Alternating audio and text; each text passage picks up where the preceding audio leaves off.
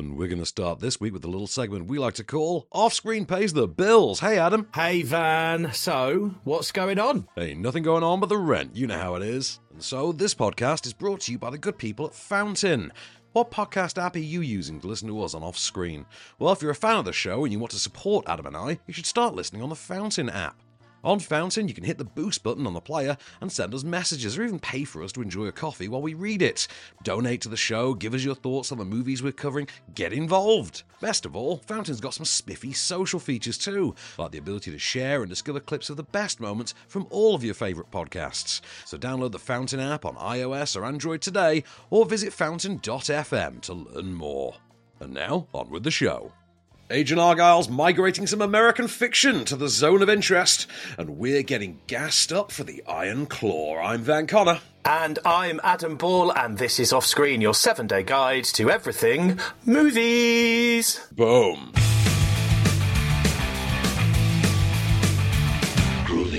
Hello and welcome back to the show then. I hope you're doing good. We're going to address the elephant in the room straight away in case you wonder why I'm sounding a little bit worse for wear, and that's because I am on my deathbed. I have man flu and I've had it for a few days now. I'm just about pulling through. You know how it is, Van. I'm almost there. Still coughing my guts up, but, you know, I'm all right. It's never on a week when there's a good, solid virus thriller out, is it? It's never the way. Oh.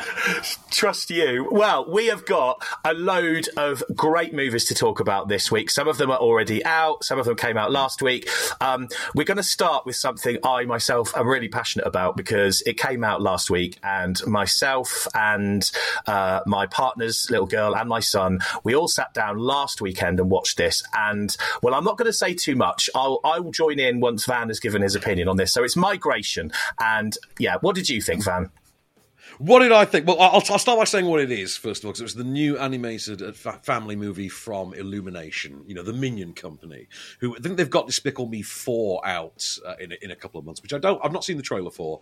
And to be honest, do I need to? I like the Despicable Me movies. I'm going to review it professionally anyway, and even if I wasn't, odds are I'd see it, because I like the Despicable Me movies. I'm making no apologies. Grew for life, dog. That I sit on the toilet is one of my favourite gags from any animated movie of the last few years, last decade or so now for Despicable Me. So this is their new one, and this is about an animated family of ducks.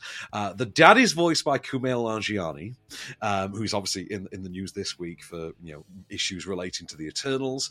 The mum is voiced by Elizabeth Banks, queen of the rom-com, director of called the Pitch Perfect sequels and the last Charlie's Angels one.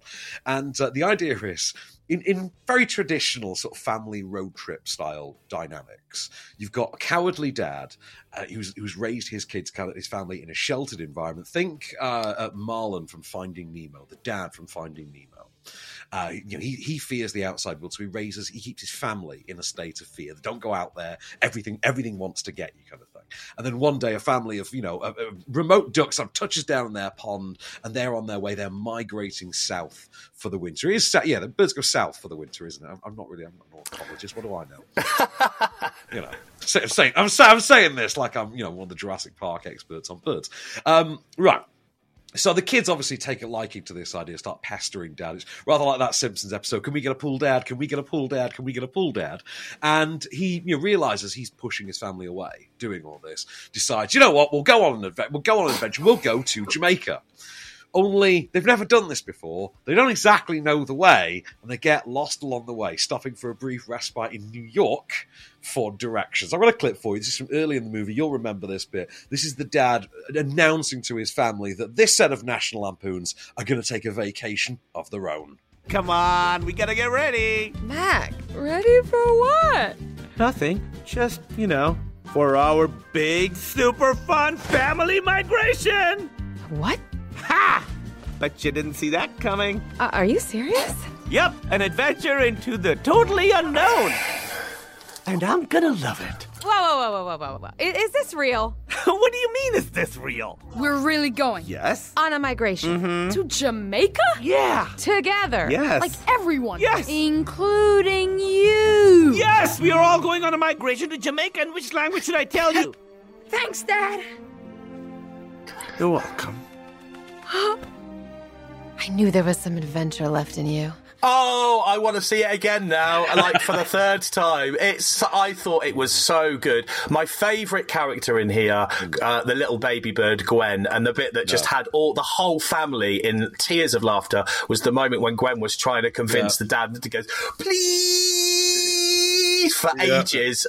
It's just so good. I swear I thought you were going to say it was the poop gag. She's the whole thing about, Mom, I need to stop, I need to go. We're birds, we're flying. That's not what we do. Which is it's a nice spin on a pretty universal gag about, how the kids always want to pull over and go to the bathroom. A gag we didn't get to touch on, actually, was the fact that she names the dad in that clip as Mac. They are the Mallard family, which I thought was a really nice touch. Mac and Pam Mallard, which I thought brilliant. And as far as the cast goes, it's quite a funny film. It's like a 3-star film. It's nothing particularly revolutionary. It's like a 3-star film, but it's got enough charm to it. There's enough sort of charm through the humour and the personalities in there. And as far as those personalities go, what you've got is a cast that's largely playing to type. So you get, Kumail in there to play Kumail. Elizabeth Banks is kind of playing the Beverly D'Angelo character from the National Lampoon's movie, but that's well within her wheelhouse. And then you get, for instance, Danny DeVito showing up as, is he Uncle Dan? And he's just Danny DeVito as a duck, which, fair enough. Danny DeVito is pretty universally hilarious. Anyway, you can put him in any animated guys and it works. Like I say, nothing that's going to particularly reinvent the animation genre. Don't expect to see this turning up for best animated feature nominations next year or anything like that. I know that Wars isn't the be all and end all film, but just to prove a point, this isn't the kind of thing you put forward for that. And I think given the choice between, for instance, this and a new Disney release, kids would probably flock to the Disney one, but as a part of the Illumination canon, to go alongside, for instance, Sing and the Despicable Me and Minions movies and things like that, I think it works very well. Illumination obviously did the Mario Brothers movie last year as well, and this is nowhere near as good as a Mario Brothers movie. This isn't 1/10 as good as the Mario movie, because I think that was great. But I think, as you yourself point out, it's great for a family viewing experience. It's a great family watch, I think.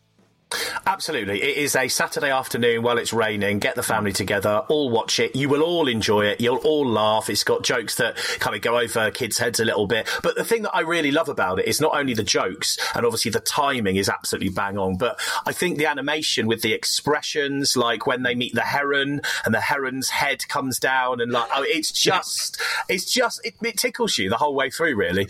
Because it reminded me at times, actually, of one of my very favourite animated... It was an animated Disney one, actually, from the late 80s, Oliver and Company, which was an animated version of Oliver Twist, with cats.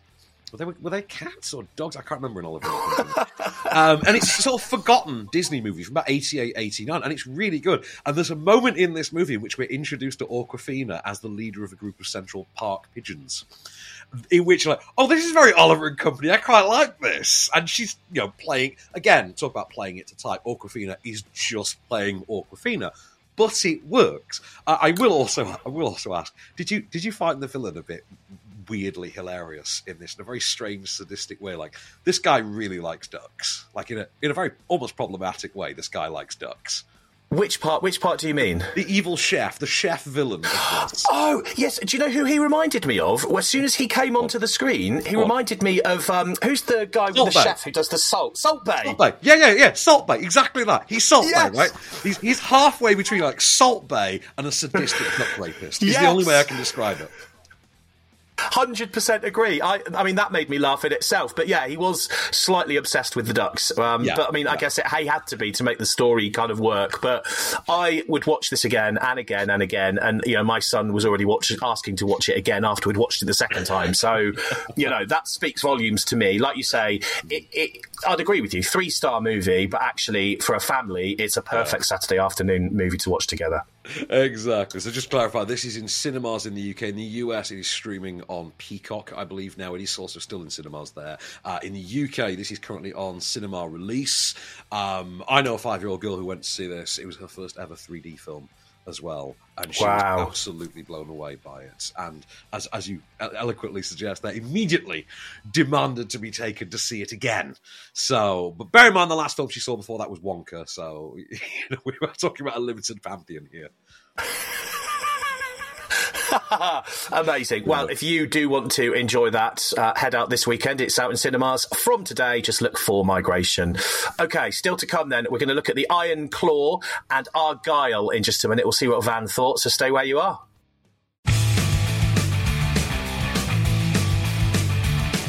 Hello and welcome back to Off Screen then. 2 more movies to talk about now. We're going to look at The Iron Claw in a moment.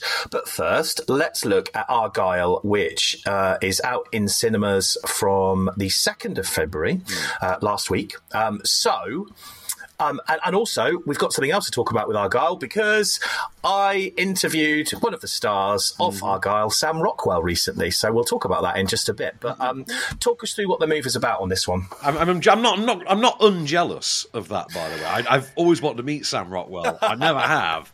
I would love to. But, okay, so obviously we would have covered this last week. We had a technical issue with the recording, but happy accident about that is when we recorded our review that we didn't get to use last week, that was before it came out who had actually written the book. So there was a whole multimedia mystery around this about who really wrote the novel. Because there is actually a real novel that sort of ties in with the movie. It's written, I've got a copy, like a promotional copy, and it's written by Ellie Conway, the fictional writer in the movie. The rumour was that it was Taylor Swift. And then the rumour was that it was J.K. Rowling. And there's a joke doing the rounds that to prove that it's to give credence to the theory that it was J.K. Rowling, the reviews say it's rubbish. So it clearly must be J.K. Rowling. Which, yeah, as a gag, I quite like. As a gag, I do, I must say. So this is a new spy comedy from director Matthew Vaughn. I'm going to say writer-director. He never really writes. Director Matthew Vaughn, who, of course, started out as Guy Ritchie's producer, made his debut with Layer Cake, and then did Stardust, Kick-Ass, Kingsman, X-Men First Class is in there as well. And as a general rule, we tend to keep away from sequels. That's sort of the Matthew Vaughn rule. Just keep the man away from sequels. You can't do them for toffee. You can't produce them. Can't do anything with sequels. So don't ever allow him to do a sequel to this. So, and he's written by Jason Fuchs. An original work, even though there is a sort of fictitious novel upon which it is based, which I think is meant to be part 1. It's a whole complicated mess. Lee Conway, the fictionalized writer of the book, is played on screen by Bryce Dallas Howard. And she is the writer of a series of spy novels centering around Agent Argylle, who is played on screen by Henry Cavill. She is then, in reality, targeted by an organization of assassins known as The Division, who set upon her because her books happen to contain national secrets. In other words, she's not making up this spy stuff, she's actually getting it right. And they want more info from her. However, the real Agent Argylle turns up, played by Sam Rockwell, and only he can protect her from all of the chaos and all of the bloodshed and all of the violence and all of the bullets and bombshells coming her way. Have a listen. The book is phenomenal, sweetie, but what happens next? It's called a cliffhanger, Mother. Ellie, it's called a cop-out. Whoa, hey, there's a cat in there. Oh my God, you're Ellie freaking Conway. Author of Argylle series, Ellie Conway. I am such a fan. Oh yeah? What is it you do? Espionage. Would you sign my book? Here we go.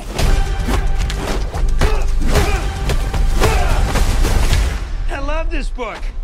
I've seen the trailer a couple of times for this, and I really like the look of it. Not only has it got Dua Lipa in, who you know I'm a bit of a fan of, but also I kind of was watching it thinking, I know who is this lady, and it's the mum from Home Alone. Catherine O'Hara. She's from Schitt's Creek as well, with a CH. Yes, of course. Don't Ofcom me.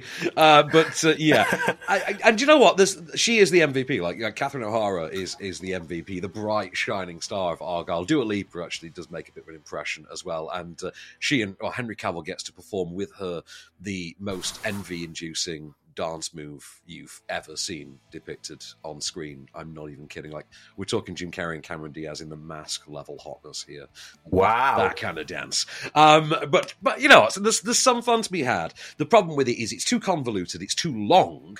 It's quite bloodless for a Matthew Vaughn movie, which I found quite strange. And when you combine it being bloodless with Matthew Vaughn's usual hyperkinetic, over-the-top stylized sense of violence, that just seems a little damp, a little weak. It's a bit of a damp squib. You know, it doesn't quite work. And it kind of, the whole story just doesn't make sense. it has a simple enough narrative that you could just work through, but they feel the need to overcomplicate it. And the only fun you really come away from it with are, other than Catherine O'Hara and Dua Lipa, are the sequences in which you get an action sequence and you see Sam Rockwell kicking some guy's ass, but from Bryce Dallas Howard's perspective, he changes into Henry Cavill. So it kind of cuts between the two. One will throw the punch, when the guy swings back around, it's the other one doing it. And it's quite a novel little touch. It works quite well, but it works in that way that's a lot like The Lost City, with Sandra Bullock, the opening minutes of The Lost City, with Sandra Bullock, that blown out to an entire movie. But the emphasis is on the blown out. It is quite bloated. It is quite a flabby, overly, needlessly complex movie. It cost $200 million. It was made for streaming originally. I think it was made for Apple TV, and then it was persuaded to be put into cinemas as an actual theatrical release as well. So this is going to go to streamware. It will, to be honest, sit as probably the better example alongside something like Red Notice or Ghosted, which is, it's fine, but that's, hats off to it. It's better than those movies, but that's not much of a brag. Well, if you want to go and see it and make your own mind up, you can, because Argylle is already out in cinemas. It came out on the 2nd of February. Right then, The Iron Claw. Again, this also came out on the 2nd of February. I got that wrong. That's my fault. I wrote that wrong on the script. This is actually out today. This is the new one with Zac Efron. I was thinking that as I was saying it. I was thinking, I'm sure it wasn't out last week. So there you go. No, exactly. The Iron Claw, then, out today. I don't know a lot about this one, actually. So, talk me through this a little bit. You're going to be fascinated by this. Do you know the story of the Von Erich family? They were a family of wrestlers. Do you know the story? No idea. So, basically, legendary wrestling family. They are depicted for the screen. There was the dad who would come up in the late 50s, early 60s, and he was the first wrestler to take on the name Von Erich, and it was a character name. He played a Nazi wrestler. And that's where he took the name from. The family's name, I think, was Adkisson. I think they were Adkisson. And they all would use the name Von Erich to be part of the legacy of, again, a Nazi heel character, which is a choice. He never quite achieved the championship, and he then raised his sons to achieve it for him. As he said, it doesn't matter which of us gets it, one of us is getting that belt in this house. That one of us is getting the championship belt into this house. This is where it belongs. It's about the family now. And he raises his sons. In reality, he had 6 sons. In the context of the movie, there are 5. There is an entire brother missing. The oldest brother is played by Zac Efron. The second youngest is Jeremy Allen White from The Bear. Third youngest is Harris Dickinson. Interestingly, from the Kingsman prequel, the lead from the Kingsman prequel as well. And the story is about the Von Erich family curse, in which this wrestling family just seemed to be fated to a series of dark and unfortunate endings, one by one, that just took them down through the years. They all died under mysterious and unusual not really that mysterious, but unusual circumstances, and incredibly low odds that this one family had this run of bad luck. And we see that dramatized on the screen, written and directed by Sean Durkin, who gave us Martha, Marcy, May, Marlene. That's the one. I can try saying that 3 times fast, Adam. Go on. I'd rather not. Marcy, I'm not going to succeed. Marcy, May, Marlene. Yeah. Anyway, so we see that. Marcy, May, Marlene. And we've got, you'll be able to probably hear Holt McCallany in there as the dad as well. So have a listen. This is The Iron Claw in cinemas from today.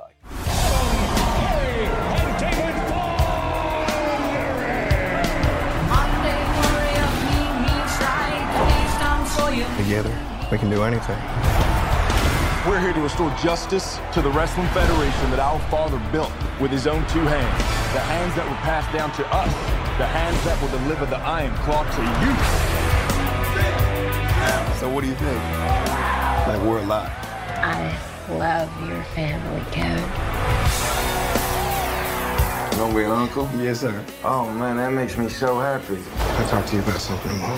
Dad's too tough on us. You gotta say something. Baby, that's what your brothers are for. Feel that? You feel that? That's pressure.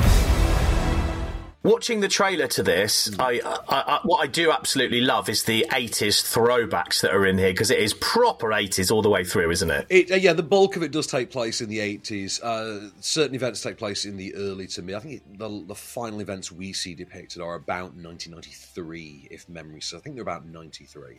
Right. I actually do know some of the history behind this, because it is just one of those fascinating wrestling stories. And I'm kind of obsessed, like a lot of people, with the idea of curses regarding certain sets in the entertainment industry. There is, for instance, the Superman curse, quite famously.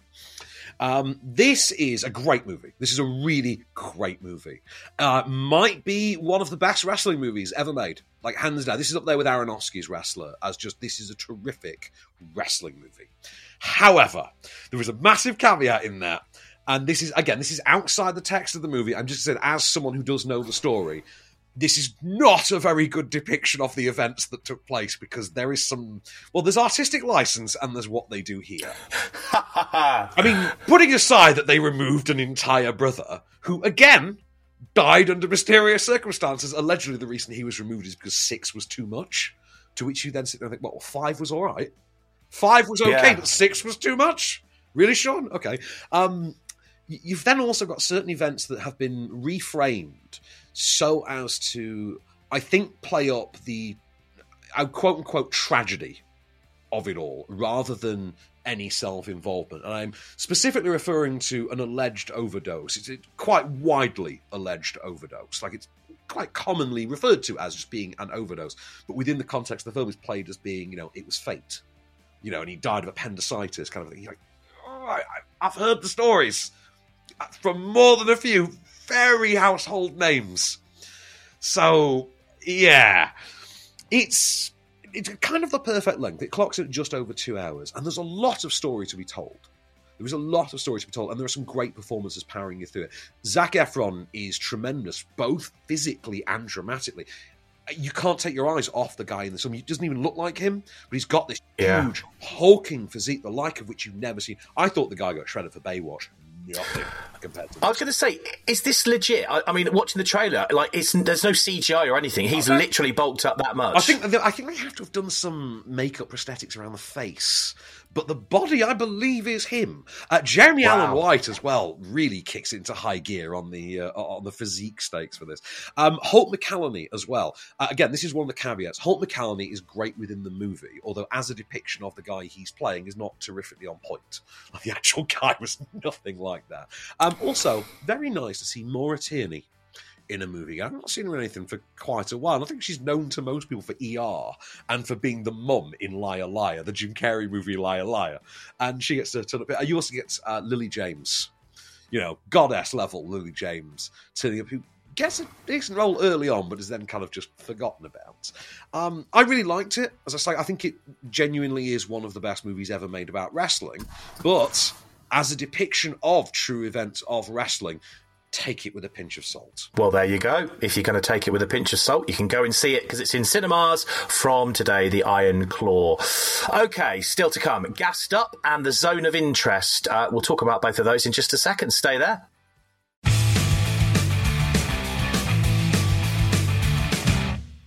Hello and welcome back to Off Screen then. So, we have got Gassed Up to talk about in a moment, but let's start with American Fiction. So, talk to us about what this is all about, Van. It looks quite deep.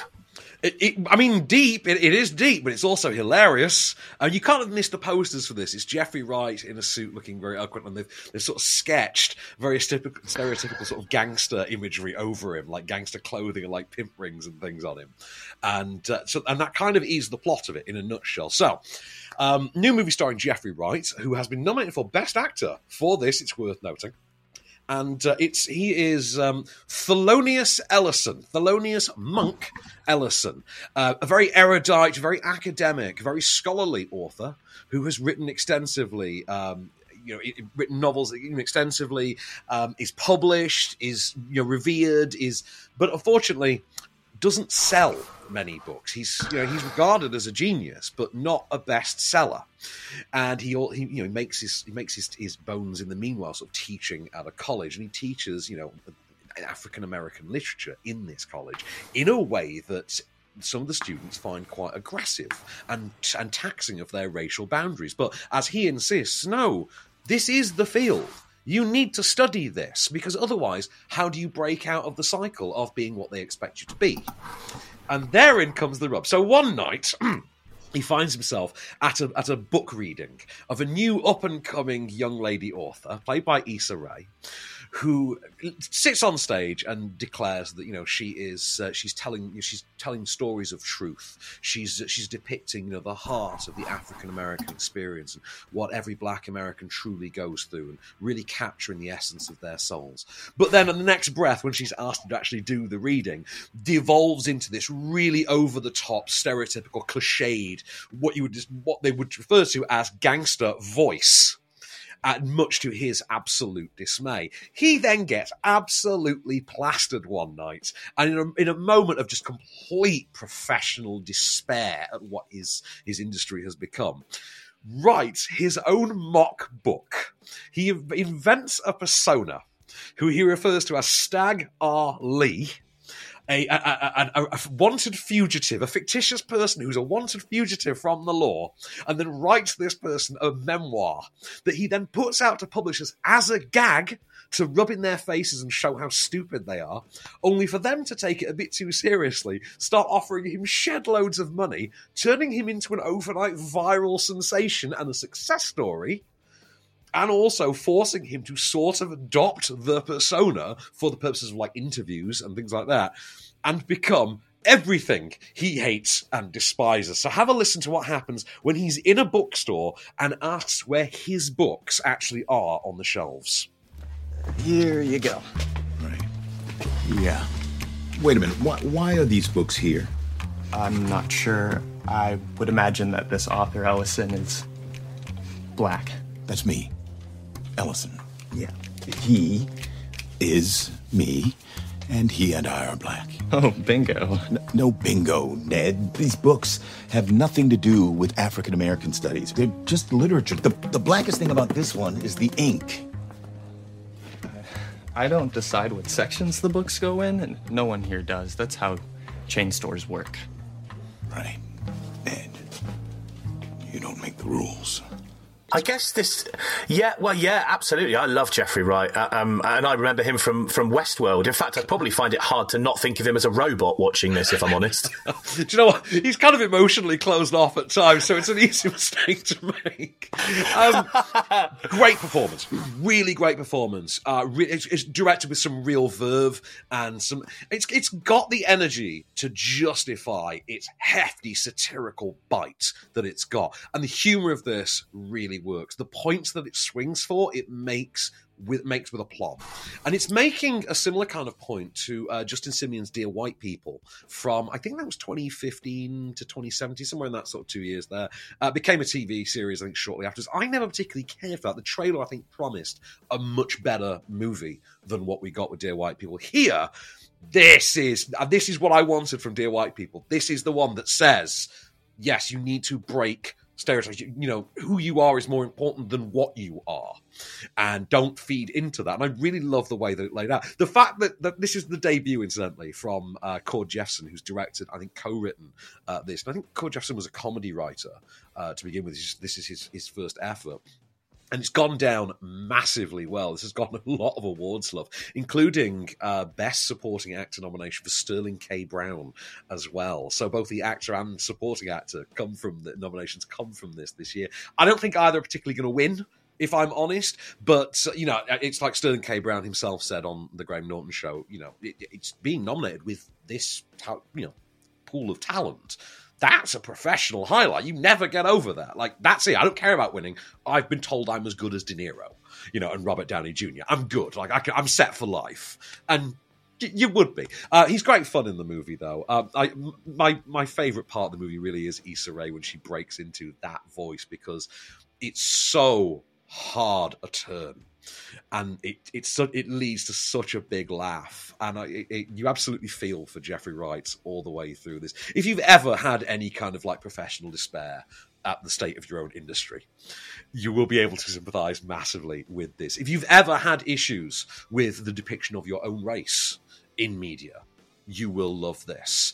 And if you're forced to watch something as bad as the next movie we're going to talk about, you will want to watch this as well. Do not miss American Fiction.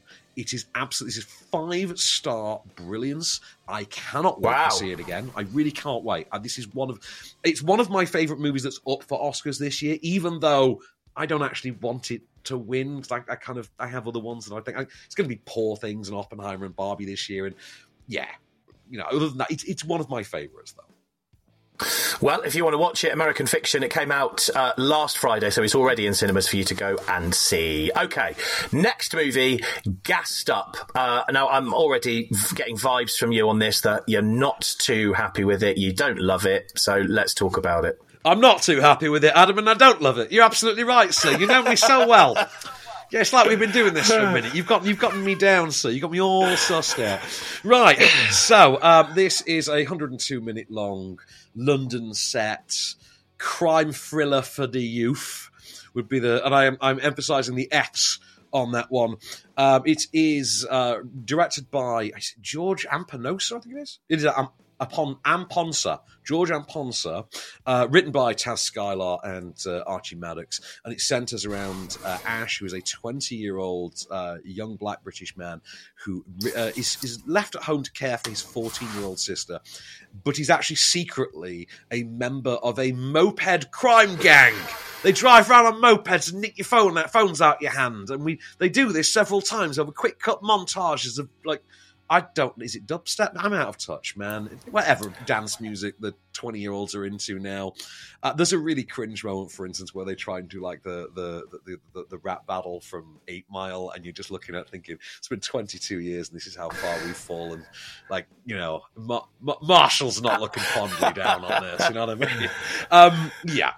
All the while, he's trying to save money to get his sort of unseen off-screen mother into rehab. So he has like a number he's trying to acquire. But soon enough, he has a jewellery heist gone wrong. One of his boys breaks out the acid in an attack gone wrong, and they are forced to have to make up for it, whether they want to or not. If I sound unenthused by this, have a listen to the clip and see if you can muster up any enthusiasm yourself. I don't care if every single one of you dies. I want my jewels now. Now's not the time to be running out of gas, bro. We gotta be focused on what we're doing, Ash. I'm 14. I shouldn't be hungry. You got a big weight on your shoulders. And you carry it well, bro. Talk to me about Mae Muller. What's she like in this? I recognise her name. Has she been in something else pretty big recently? Past, don't know. No. I mean, I'll be honest with you. The fact that I'm actually talking to you about this movie is interesting because it means I came out of the coma it put me into, if I'm honest. But I'm being disingenuous. One of the high points of my week this week was sitting around with Kermode for half an hour afterwards, just absolutely rinsing this god-awful piece of crap. It is everything the main character in American Fiction hates and despises, and that thought would not leave my head throughout. It's one of those movies in which every third character is wearing something with Hoodrich emblazoned across it. Every second line of dialogue contains the word bear. Oh, this is bear shady, and things like that. And you're honestly just cringing all the way through. It's like it's a movie about phone thieves that's clearly been written by someone who doesn't know how phones work. Because at one point they actually take a call, one of the stolen phones rings, and you start thinking, wait, so you weren't turning these off. What was stopping someone from tracking you? Because you've got like 30 of these on a table in front of you, like not one person find my friends, not one. Okay, never mind. Okay, I guess that's neither here nor there. It's like releasing it the week after American Fiction genuinely feels like trolling.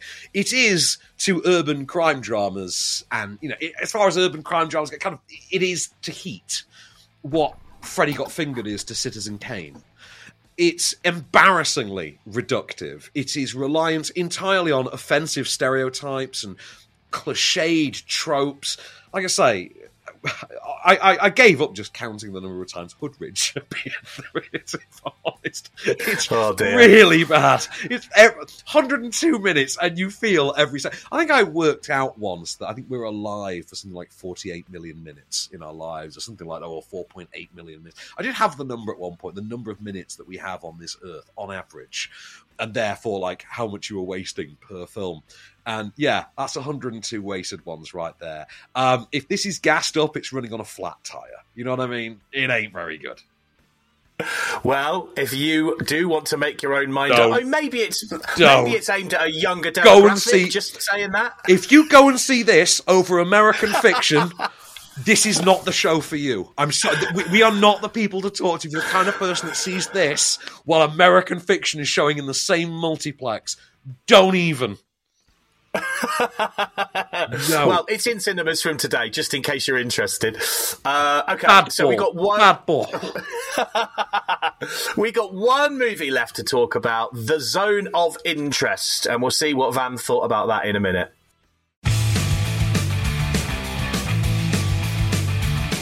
Hello and welcome back to Off Screen for one last ride. We are going to look now at The Zone of Interest, which was out last week on the 2nd of February. So, Van, talk to me. What was this all about? What was this all about? You kind of missed the talk or the buzz around this one. This is actually the UK's nomination for Best International Feature. The Academy Awards this year. It's also up for Best Feature, for Best Film. I think it's also up for Best Director. It's up for, I think, Best Adapted Screenplay, I think, as well. It's up for a bunch of awards, and, deservedly so.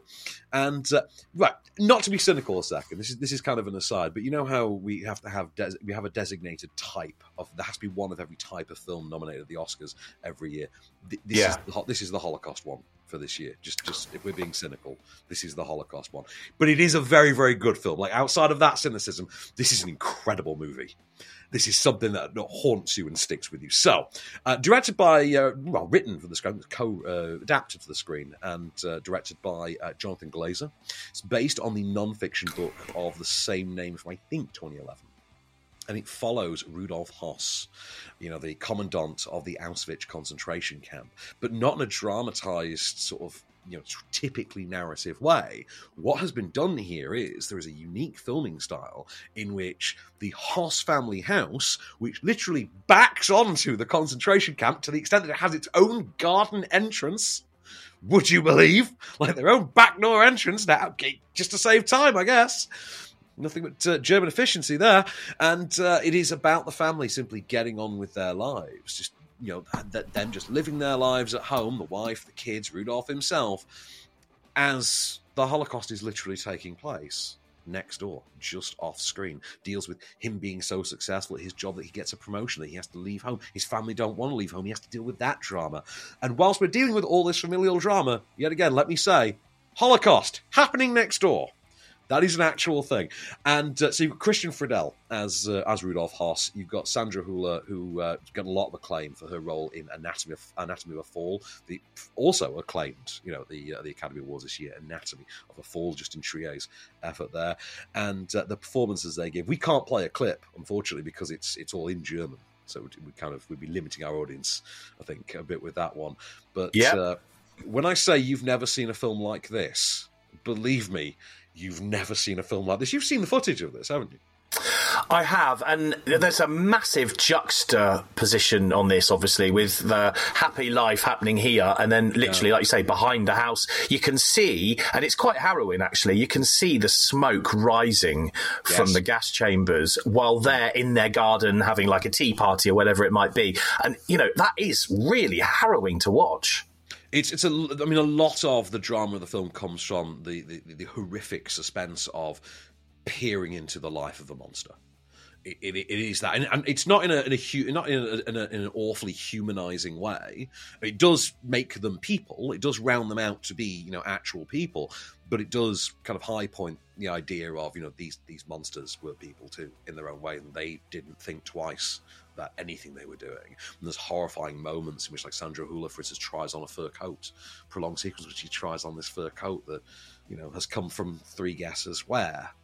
And it's not a sensationalist movie in any way. It is a hard drama, a very, very hard drama that is very much about taking stock of these people and these lives they were living, but also putting it within the context of, you know, what we know now. And as we are shown, for instance, at a point, how, you know, where the current, like, the, I don't want to say museum elements of Auschwitz are, but where they sit in relation to where this family have been, you know, just living their lives. And the way in which, the gobsmackingly offhand way in which they regard the horrors that are taking place on their doorstep. There's a moment in which Sandra Hüller's character, her mother, comes to visit, and there's a bit of dialogue in which she talks about a Jewish lady whose house she used to clean, and she's, I wonder if she's in there, not in a malicious way, but just in an innocently curious way. I wonder if she's in there. That'd be interesting to know. I don't know if she.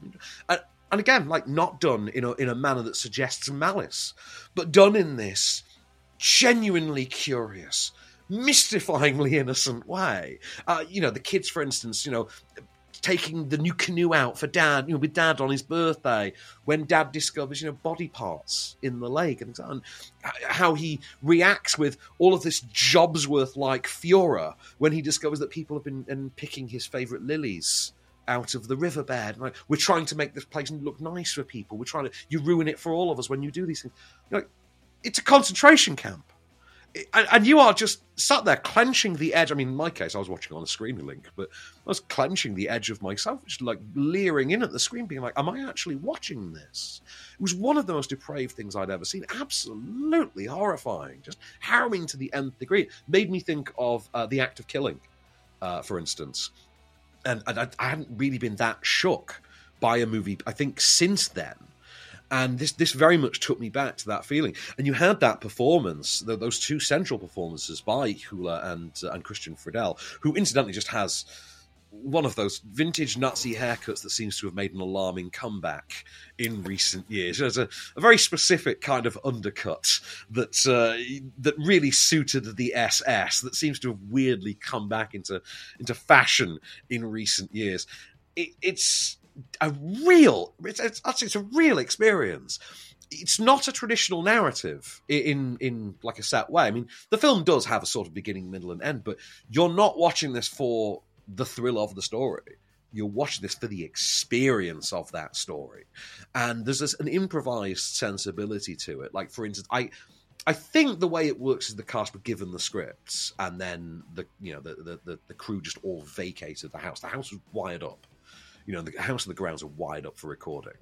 And then the cast all just vamoosed and allowed the characters just, okay, read the script, but just improvise what you're doing whilst you do it.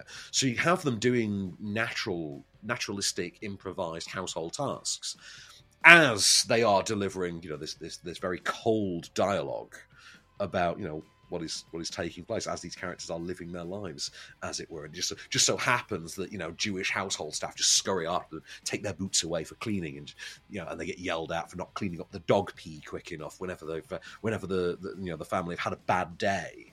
It's absolutely jarring stuff. But the thing is, again, it's that juxtaposition of the beauty of, for instance, this family living their lives, this idyllic life, on the doorstep of, as you say, the smokestacks, as they lay in their, you know, very comfortable beds at night, and you hear the screams in the distance and the gunshots and this endless background hum that you hear through the film. The sound design certainly is terrific on this. There's a background hum that's the incinerators, that's the furnaces that you hear, and you worry about yourself at a point when you stop noticing it. And that's the moment you're like, oh, that's horrible. When you yourself stop noticing it, in the way, like, for instance, when you're watching Dunkirk, the persistent clock that you hear in the background, the ticking clock through Dunkirk, you stop noticing it after a while because that's just part of the tapestry. It keeps the tone and the tempo going, but you stop noticing it. You become accustomed to it. And there is a moment with the hum of those furnaces in which you just feel a chill. When it dawns on you that has happened to you, you feel absolutely chilled inside. And it's, like I say, it's an experience. This is the kind of thing that I could see this becoming a staple of GCSE history classes. Like, this is right, just gonna whip that TV into the classroom and absolutely chill some kids. Like, that's gonna happen, and this will be the movie that does it. Did you say it was based on true events? Well, obviously it is based on true events with Rudolf Haas, but it comes from a non-fiction book from 2011, right, which was called The Zone of Interest.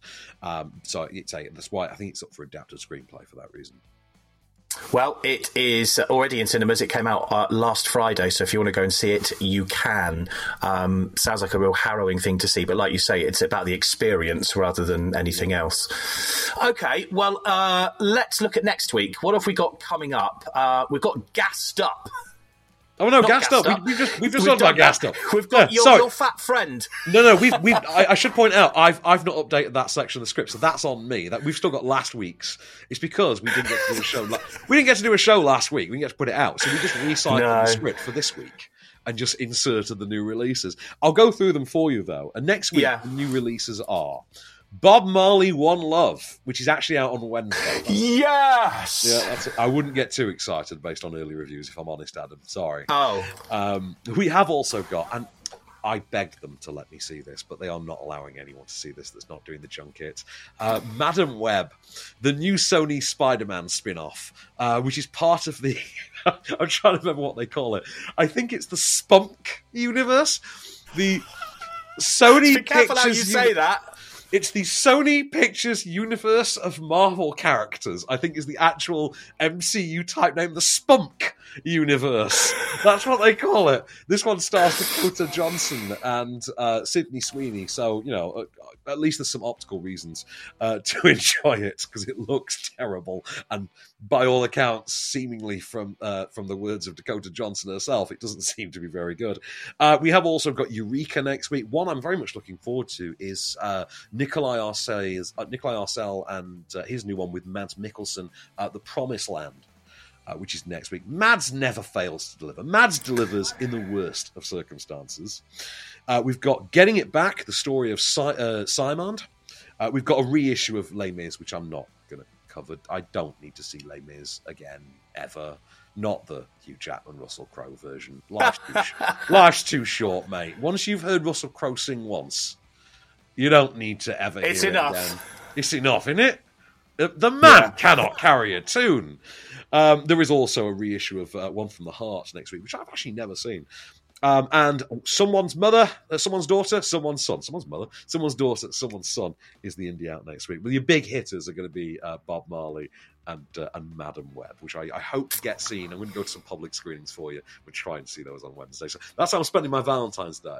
Just spare a thought for the lady in my life. I'm going to see Madam Web and Bob Marley with my Valentine's Day. Can you see this tiny little violin that I've got out here, Van? me. Oh yeah, you're going to be having the nice Italian meal with the violin playing and everything, and I'm going to be sat there being like, "Oh, her mother studies spiders in the Amazon, yay!" You know, you're close. It's tapas Valentine's Day for me and the other half this year. So you're close. To a formula, my friend. To a formula. Well, some really good ones next week. I am, as you know, looking forward to the Bob Marley one, so I'm looking forward to see what you think about that. But, of course, that is all we've got time for this week on Off Screen. We shall return next week. Until then, I've been Adam Ball. I've been Van Connor, and we'll be back.